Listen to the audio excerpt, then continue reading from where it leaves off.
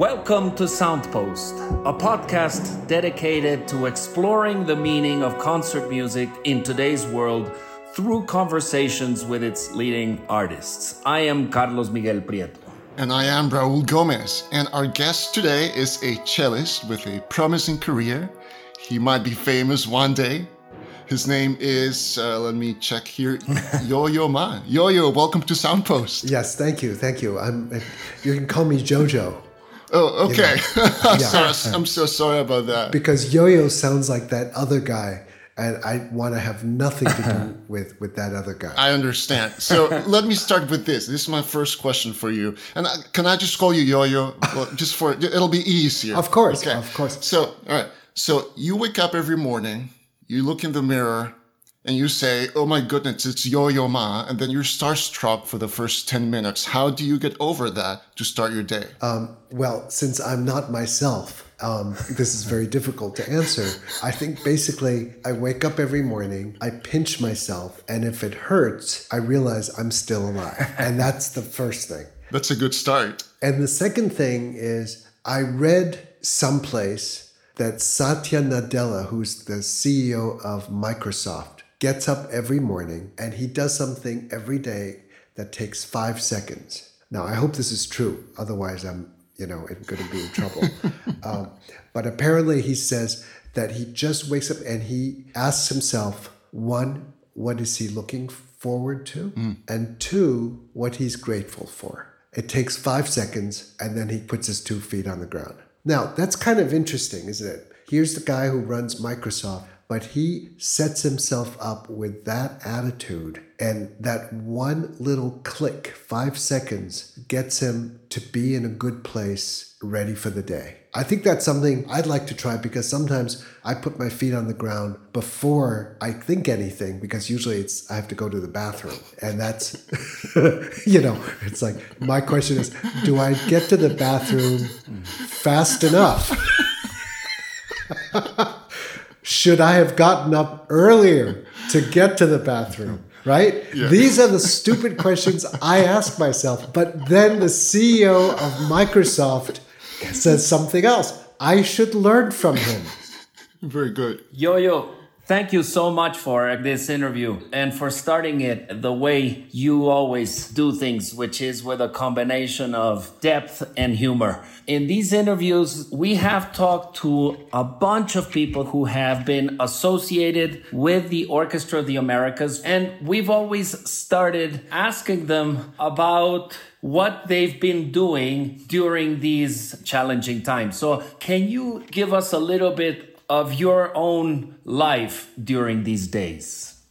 Well, the first thing that I can say is that, so now I've been home since March 10th. So it's now almost 3.5 months that I've been home. And it's the longest that I've been with my wife, not traveling, in 42 years of marriage. So obviously we're all going through COVID-19, but what is unusual about that is that my usual has been, and Carlos Miguel, you would understand that as well as all the people in the world that travel for a living, is that I've been gone 27 years out of the 42 years I've been married. And so my normal was always no 2 days were alike. And to go from that to a normal where actually I'm working more or less from the office, sort of like a 9-to-5 job, sometimes on the weekends, but basically with the weekends less going to the office. I'm living an abnormal life for me, and it's been an amazing thing to actually experience that. And I have to say, if there's one good thing personally I can speak is to experience regularity. I'm so grateful for that, and I've also become extremely grateful for so many things that I used to take for granted, which is to have food on the table,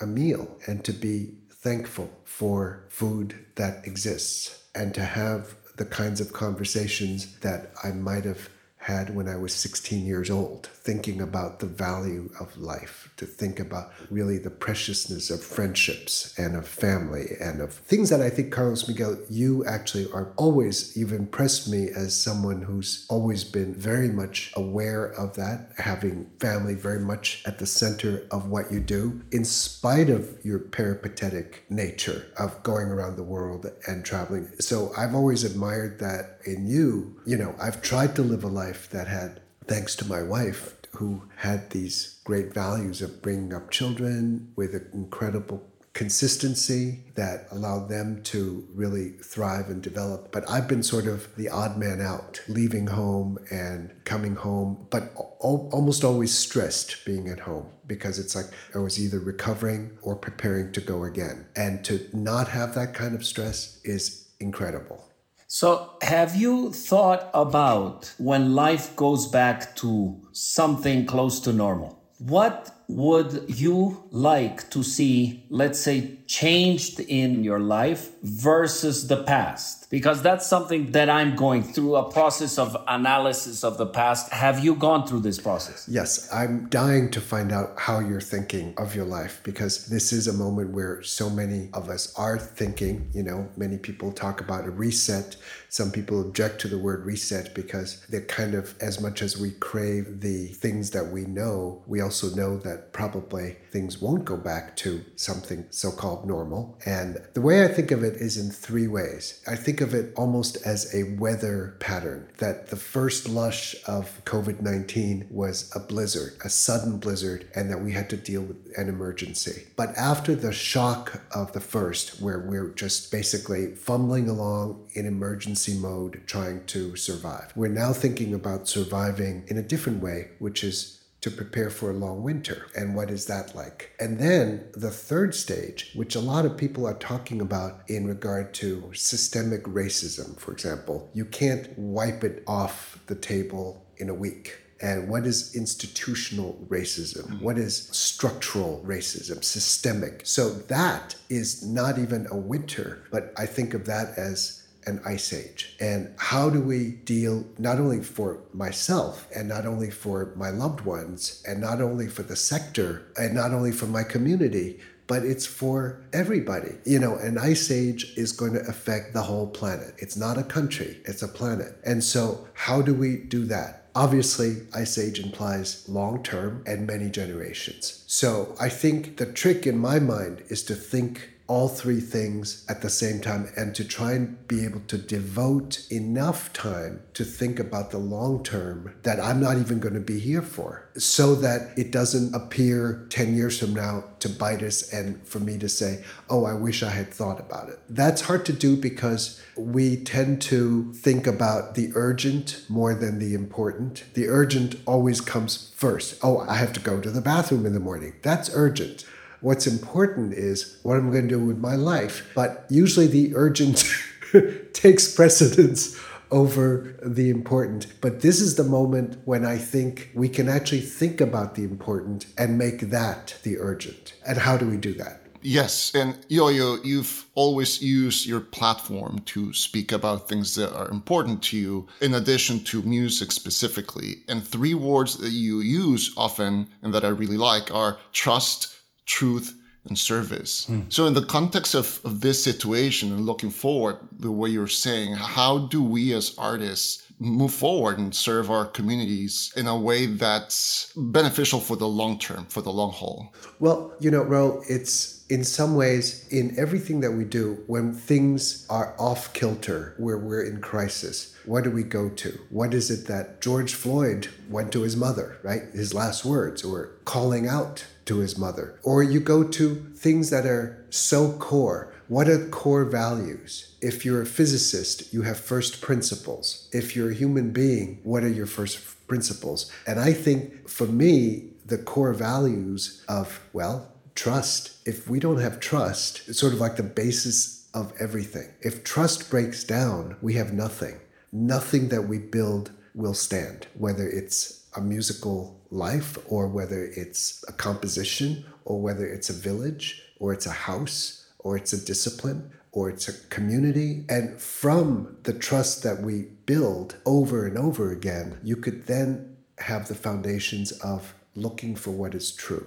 Such an important part of the conversation today is race relations. I'd like to ask your opinion about the following situation, which happens most of the conservatories or most of the orchestras. We are desperately looking for answers for what surrounds us as far as all these troubles. Yet we still have audiences in our orchestras that are predominantly white, at least in the US and mostly Europe. And we have a very hard time being inclusive in the classical music world, at least in the orchestra. I have said publicly in this platform and others that in order for orchestras to go on and even thrive, they have to think beyond the envelope and incorporate generosity and inclusion into their mission statements. But how do we do that when most of the inner city kids cannot afford a violin? Most of the intercity kids do not probably have anyone close to them who plays the cello. So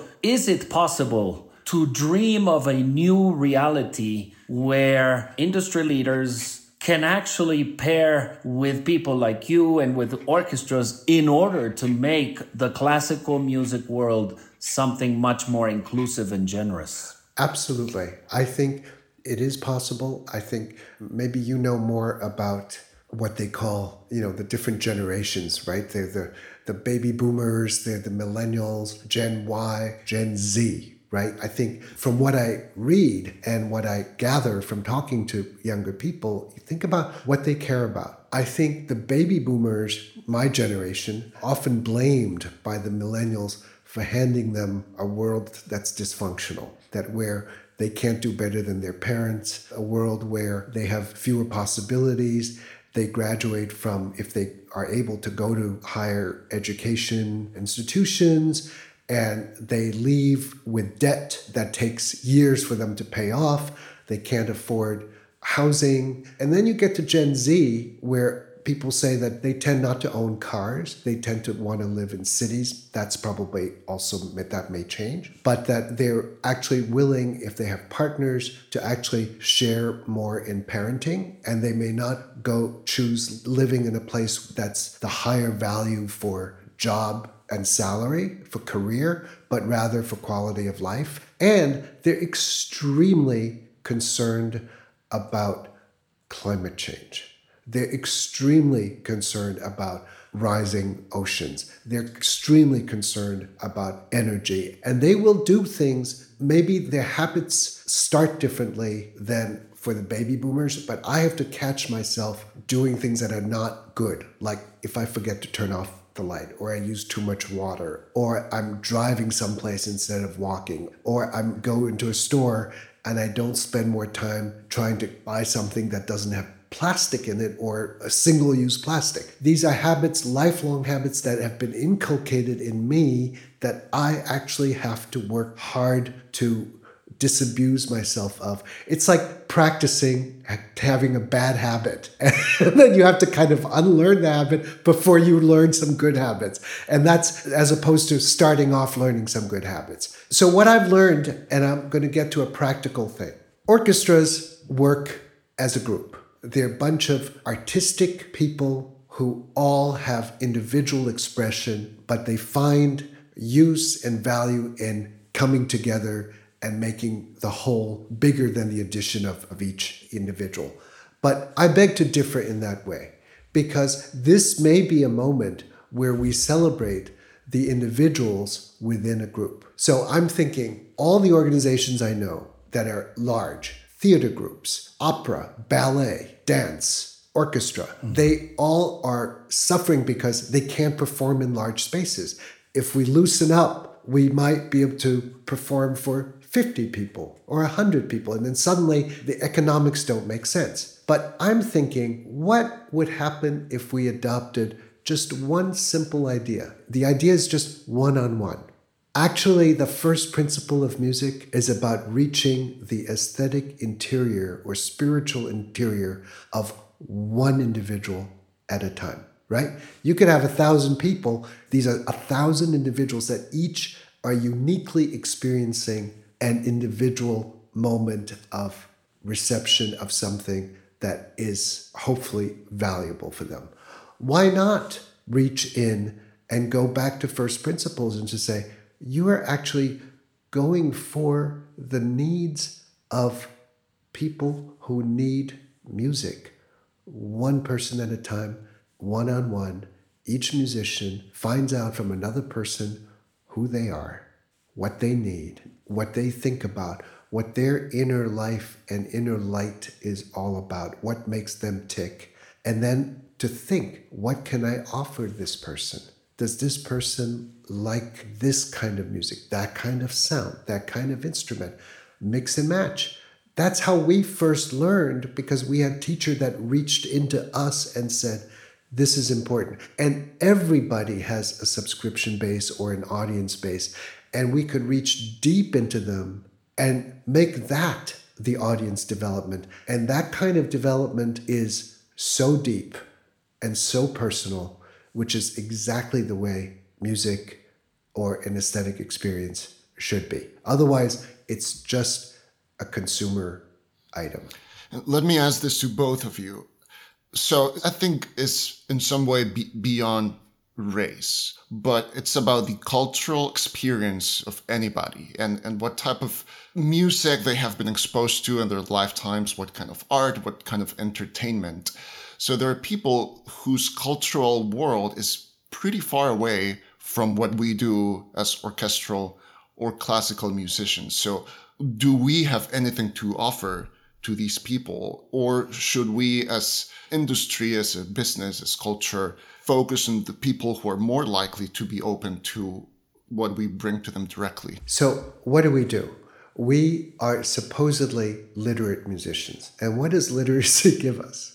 The ability to learn whatever we need to learn. If we were not literate musicians, we would be literate just using our ears, right? I mean, that's actually a first principle of music. You like it, it's yours. You make the other into you. When did people start categorizing themselves as smaller than who they are? When did that happen? So I've been playing for patients in hospitals, for health workers, and playing for high school graduations or for individuals and whatever. I've been basically using a phone or whatever other means and recording something, sometimes sending something directly because someone tells me someone is sick. So the music that I've played, it's available to absolutely everybody. You know, it's Bach, it's Schubert Ave Maria, it's Morricone, it's Piazzolla, it's Amazing Grace, it's Simple Gifts, it's things that we have in our third year, fourth year, fifth year instrumental music books that we go to school and learn. And these are, or Traumerei, or The Swan. It's like, who said that this is not the greatest thing that we can do if we have to do it one-on-one? It's not written someplace. And I think I used to feel that way. I used to feel like, oh, you want me to play? Oh, I don't have anything to play. I need a pianist to play with me because you probably want me to play, the Dvorak concerto. And I can't do that on my own. That's baloney. Because when you're thanking people for what they're putting out and they're coping with danger, health hazards, exhaustion, very tired feet, and you play them something, that's your way of thanking them. And you thank them with what is going to make them feel good. They're not thinking, oh, unless you deliver Beethoven or Bartok, I'm not going to feel good. No, you just dealt with 3 patients that are on ventilators. I mean, what do you say to someone like that? Right? It's just bringing back our common sense, our humanity, and not putting the layers of other things that we kind of go for at other times when it matters. What is it that you can offer? Everybody has something to offer. And isn't that the first principle of music? I will share with you one thought that actually coincides with what you've just said. And I'm connected with more than one organization. Every single one has their own challenges, and every single one has had an incredible situation of having musicians individually communicate with the audience. Even the most implausible musician has come out and said, I want to share my music with someone. This to me is an incredibly positive phenomenon. And one interesting thing about, let's say, the future of orchestras is this ability to trickle down music to one person or to a duo. So an orchestra could be conceivably in 40 different places at the same time, okay, represented by individual musicians. And so many things that were the everyday life of orchestras are kind of meaningless or will be kind of meaningless. I'll give you an example, a rehearsal. A rehearsal, and that's the first thing I thought about, is an orchestral rehearsal in a way. It's not a waste of time. It's a wasted opportunity if it doesn't have an audience, if it doesn't communicate. So I actually foresee a situation where orchestras will actually become organizations that are completely different in the way that they communicate. In a way, they may become facilitators of small ensembles initially, but also when they are able to rehearse as a group, they will have to find opportunities for that rehearsal to be a performance for a hospital, for a school, or for some kind of generosity, which leads me to what I was going into before. So many of these ideas, generous ideas, need champions that we have had very hard time finding in the past. And by champions, I mean funders, people who pay for this. Since in the US, the government does not fund these initiatives, are you confident that this Generation Z is the generation that will define the future, will care for music? And how do we make them care for music enough so that our young people, the youngest people, are motivated to study music? Will music still make, let's say, economic sense? We all agree on the generous aspect. We all agree on the communication. Yet we have to completely change the model in order to be able to do all these things. Do you trust the young people who will lead the world to fund these initiatives? Well, I think so. I'm talking to you, who is a vibrant and visionary leader, and you operate in actually many spheres. And the Orchestra of Americas is all the countries in North and South America. How cool is that? That is an unbelievable platform, and now multi-generational, including young people. And it's not just young people. Young people should lead because it is going to be their world more than yours and mine, because we're just that much older. So what can we do? What can you and I and Raul? You're still very young, so you're kind of in between. But how can the three of us each, to the best that we can, use whatever is in our experience to facilitate the thing that is desirable and we think also necessary, right? Because we care about orchestral music, we care about this genre of music. Well, first of all, the genre can actually be, if we think of this as a literacy genre, then in that case, the first thing I would want to say is, let's place this music that we do as one of the greatest things that's been invented as part of world music, of which we're not considered part of. Now, why is that? That's a complete craziness. So that's on the policy side, that's crazy, because if we wanted to, we could supposedly play absolutely every kind of music. That's right. And so what about management models? I think the American orchestra model, I don't know enough about this, but this is what I've sort of gathered over the years. But I think, was it in the 60s that there was a huge acceleration of the buildup of orchestras funded by the Ford Foundation, which now has very different mission and leadership, which is great. But that was built on kind of like a 50s model, right? The way that our high schools were built on a 1910 model. So what if we thought of our orchestras as, instead of 100 people, which in some places the dissonances happen within the unions, who speak and remember what happened with the Carnegie riots and knew what people went through to fight to actually get some rights for musicians. But that's like a long time ago, but that still is very present.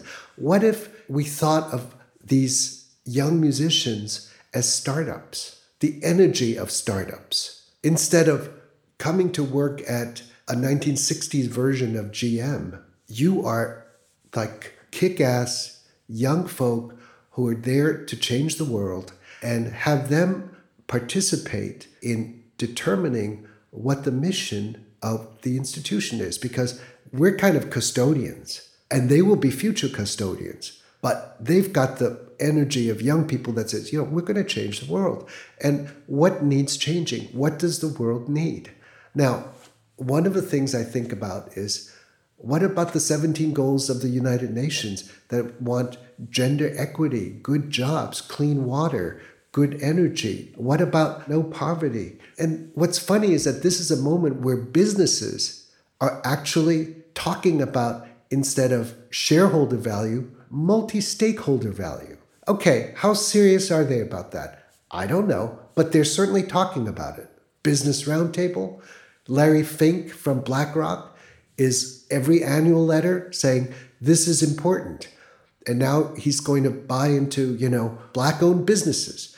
So there's money attached to it. And this is different because the young people that I'm talking or I'm listening to are saying, enough talk. Don't have me talk and join in. I want to show me the action. Yeah. And I'll share with you, Yo-Yo, I do a lot of my work with young musicians of all ages. Yeah. And many of them are highly advanced. They're going to go into conservatories and pursue a career in music. And I like to tell people that I live surrounded by optimism, because one of my favorite things to do is during rehearsal breaks. I'm like looking at my scores or whatever, and I overhear conversations of these young musicians talking about high school and talking about their plans and just talking about their world. And some of the things that I hear just are what sort of like keep me going and keep me inspired. And speaking of young people, I know you have grandchildren. I have a 15-month-old daughter, and she's into two things right now. She's into books by Sandra Boynton and cows. So your video that you made, Mooing Home, yes, has been played in our house many times. Oh. Now, you have been the recipient of many awards, Kennedy Center Honors, Presidential Medal of Freedom, but you recently said in an interview that one of the most significant awards you've received was the first Fred Rogers Award. So why is that important to you? Well, because I think of the way that he did his work. First of all, he made children his mission. And the way he talked about his work was that he always thought that the space between the screen and the child's eyeballs is sacred space. You never mess with it. And you could tell when he's talking to you as an individual, it's about you, the individual. It's not another person that's, a fan or a young person. I need to kind of sign this. How can I get out of this quickly? He is totally focused on the individual. That's about as good a lesson for me as a performer that I could get, right? How do you focus totally at the moment on the individual? And the testimony for that is that he handwrites every single person who writes him. He handwrites a letter back, and he sends me, whenever I've appeared on this show, the letters that have referred to something that we did together. He sends me copies of their letter and his letter back. Nice. So I know this is absolutely genuine, and he spends obviously a huge amount of time.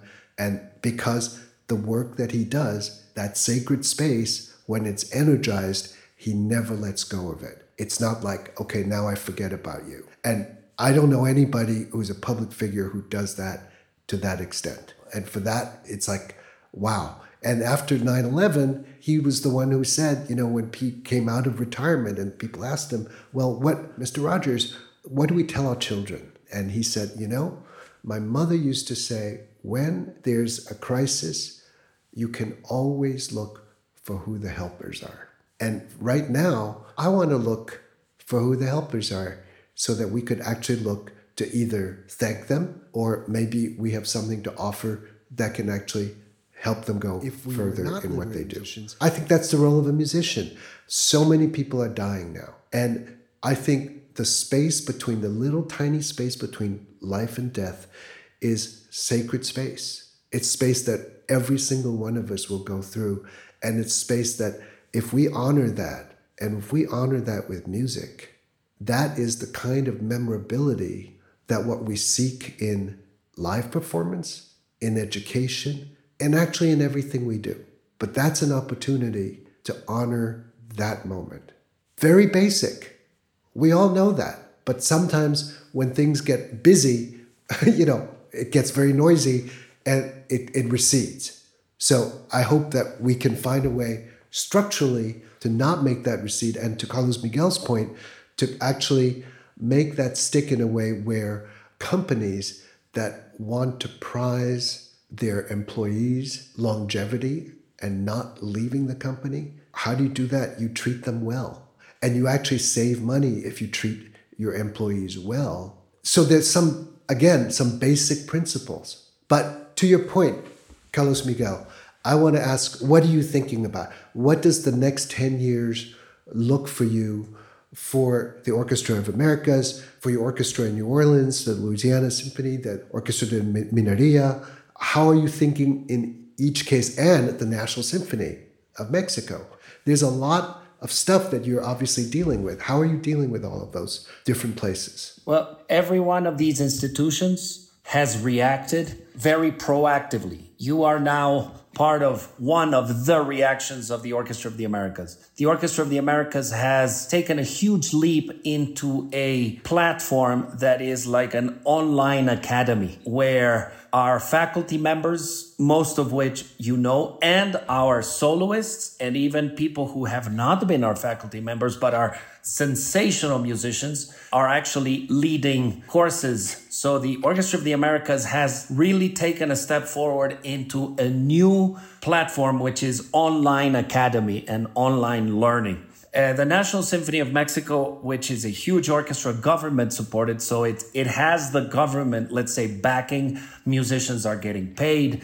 The musicians themselves, with my help and with the help of a company, started a new Facebook page, a new way to communicate. I've interviewed about 25% of the orchestra one-on-one or in collective groups, thereby getting to meet individuals with whom I've worked 12 years, yet did not know them. The same thing happens with Minería. In Mexico, we videotape every single concert we do, which means that these two Mexican institutions have been putting out 2 or 3 concerts per week since March, with incredible numbers, with much, much, much bigger audiences than what we had live.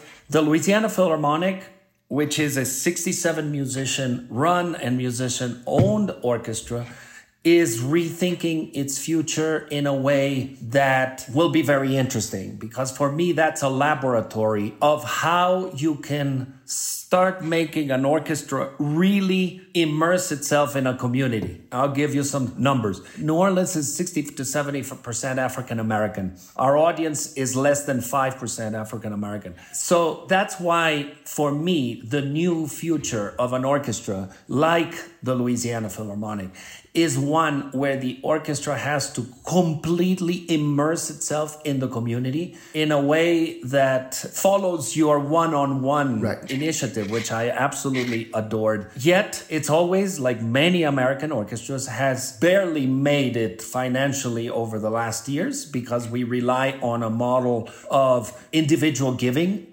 And on a 30% ticket sales based on filling an audience. So we will have to reinvent ourselves, think beyond the envelope. I am very motivated by examples that I see elsewhere, examples that I see in organizations like World Reader that my sister-in-law has worked with, that completely reinvented the way kids would learn to read in Africa.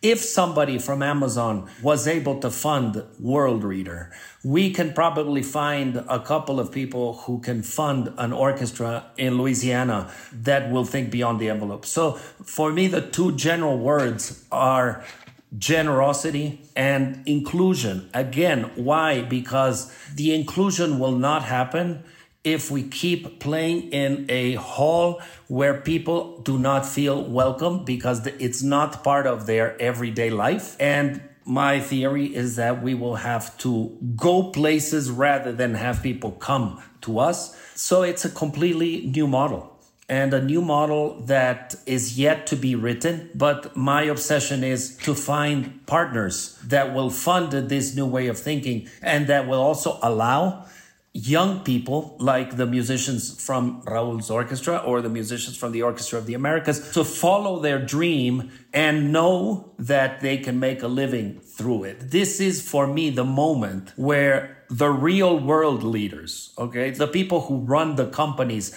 that keep us going, need to look at the arts and need to look at music in a way that doctors of the soul and healers, social healers. I don't see a future for an orchestra in the same way we were looking at it in the past. Thank you very much. I think that's beautiful.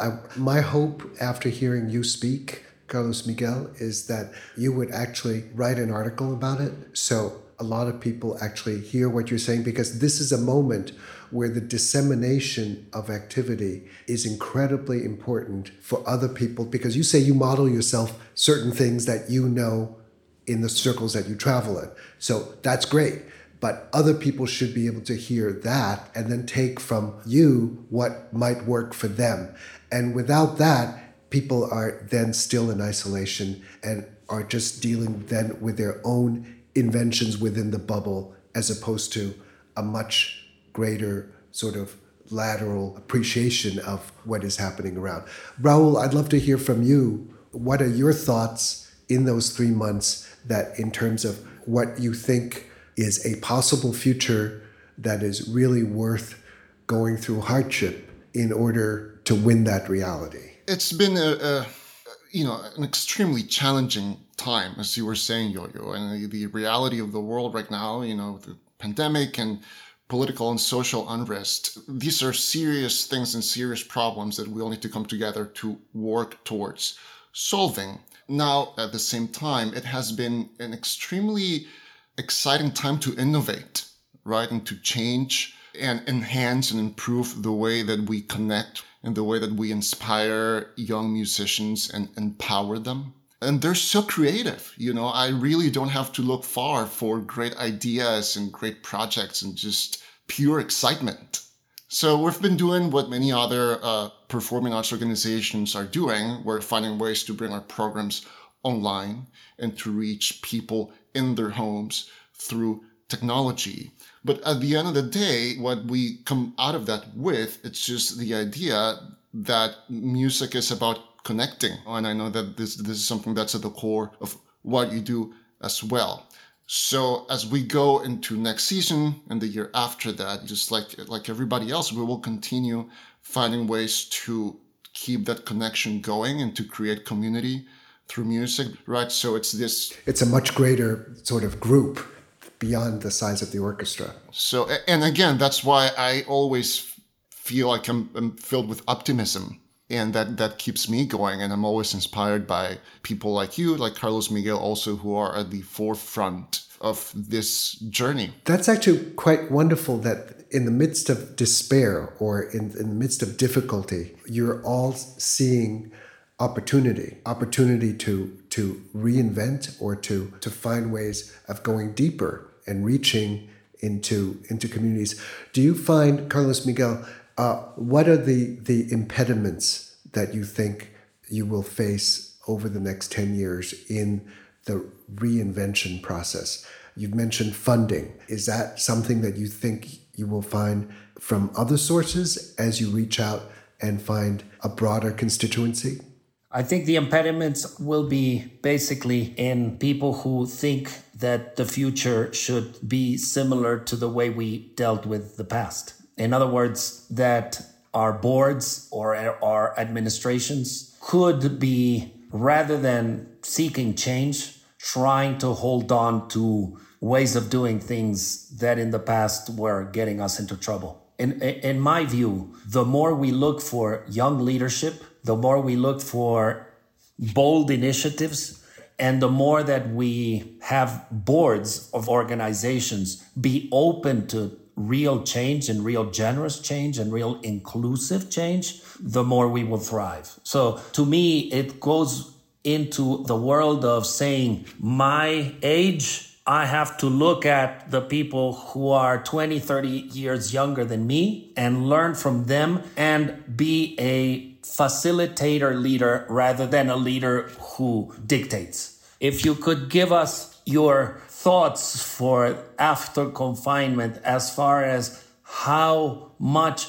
we as musicians can help. You've always motivated, you motivate people. Do you sincerely feel that we can make a difference? Yes, I think that we can make a difference immediately in the possibilities that are given to us right now. And I think you're already exhibiting those methods by having an online academy and by making sure that it's not technology that drives it, but that it's actually the connection and the human relations that drive the enterprises.